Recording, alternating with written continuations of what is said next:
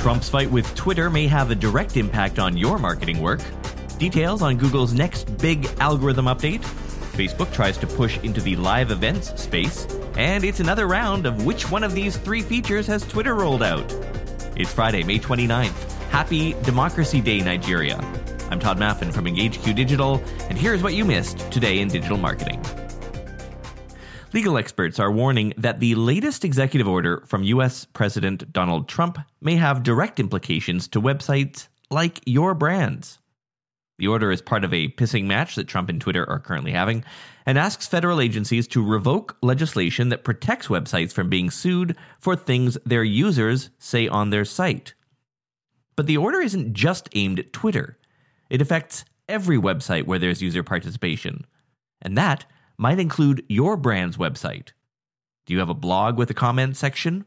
Do you have a place for people to leave reviews or even ask questions about your products?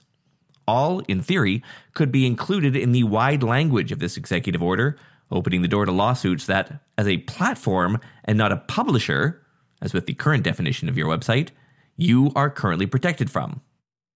The going consensus seems to be that this is just too broad and perhaps unconstitutional, might be more designed to rile up the president's political base than have any actual enforcement value, but still, something to watch. Comcast is spinning off its TV advertising platform known as Blockgraph. It will be splitting ownership of the service with Viacom CBS and Charter Communications. Now, each of these firms will own a third of the platform. Financial deals of the term were not disclosed. Quoting Marketing Dive, Blockgraph offers anonymized data that does not bump up against consumer privacy concerns. It provides marketers with insights across platforms without having to rely exclusively on third parties. The Interactive Advertising Bureau's report on U.S. digital advertising is out, and, well, 2019, kind of a mixed bag. While, yes, revenue rose about 16% from the year before, turns out this was the lowest growth rate since 2012. Remember, this report is from 2019, well before the pandemic. The report says a lot of that growth was focused in digital audio and video across both mobile and desktop. And the report says 2020 overall may see the first dip in U.S. digital ad revenue in more than a decade. Global ad spend is set to fall nearly $50 billion this year. That's more than 8%, as businesses across industries cancel or delay media buys. Late this morning, the New York Times reported that Google has rescinded job offers to thousands of people who had agreed to work there, saying they are expecting a large shortfall in ad revenue. In case you're curious, spending on social media makes up 29% of the overall pie.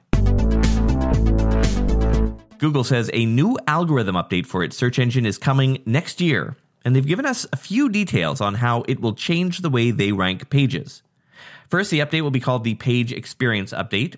SERoundtable.com has a good brief on it, link in the notes. They say it will somewhat remove the need for AMP. Those are those kind of instantly created mobile-friendly article pages.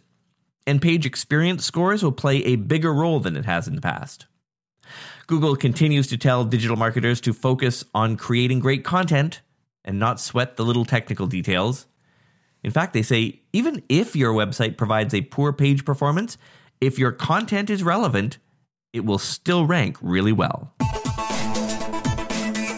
Heads up if you work in sports marketing or work for a news brand, Facebook is testing a new mobile app designed to take some of the steam out of Twitter's popularity around live events.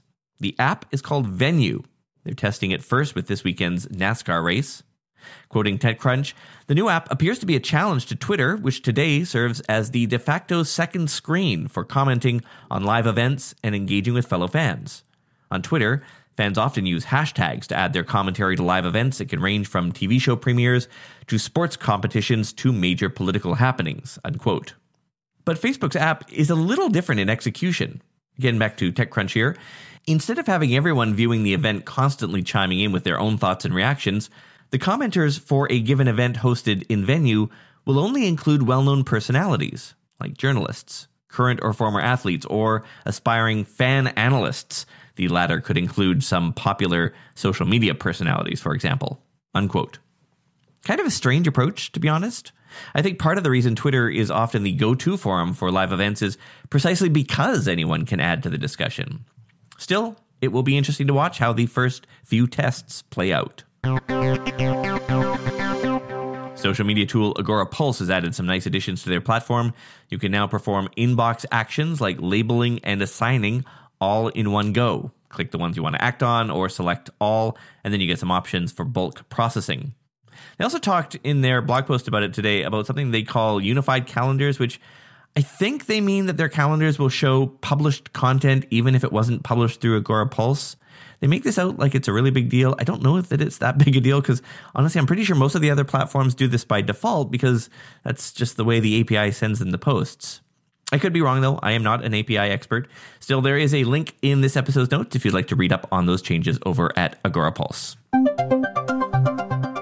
And finally, Twitter announced a new feature yesterday. So it's time to play another round of Guess Which Feature. Here's how this game works. I will read 3 features, only one of which they launched, and you tell me which one it was. Was it the ability to edit tweets, reasonable pricing for the Firehose API, or the ability to schedule tweets from their web app? As always, I'll give you a bit of time to think. Time's up! Yeah, now you can schedule tweets now if you want to on their web app. And no, you still can't edit them. Well, my apologies to the few of you who follow my Twitter account. Hairspray, the version of the musical that they did on live TV, that was streaming today online as part of a fundraiser, and I really like musicals, so I may have tweeted a lot about it for a couple of hours and hashtag sorry not sorry. And since you asked, my pick for the most underrated musical of all time, Legally Blonde the Musical. I'm serious. My wife and I are going on holiday next week. We're not actually going anywhere because there's nowhere to go these days, so I guess we'll just wake up and see. We'll probably be sleeping in and playing Xbox. But this show will continue. McKenna Hadley-Burke from our agency will be filling in for me all next week. I'm Todd Maffin. Thanks for listening.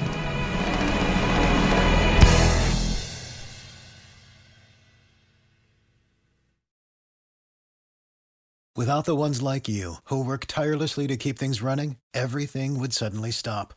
Hospitals, factories, schools, and power plants, they all depend on you. No matter the weather, emergency, or time of day, you're the ones who get it done. At Grainger, we're here for you with professional-grade industrial supplies. Count on real-time product availability and fast delivery. Call, click Grainger.com, or just stop by. Grainger, for the ones who get it done.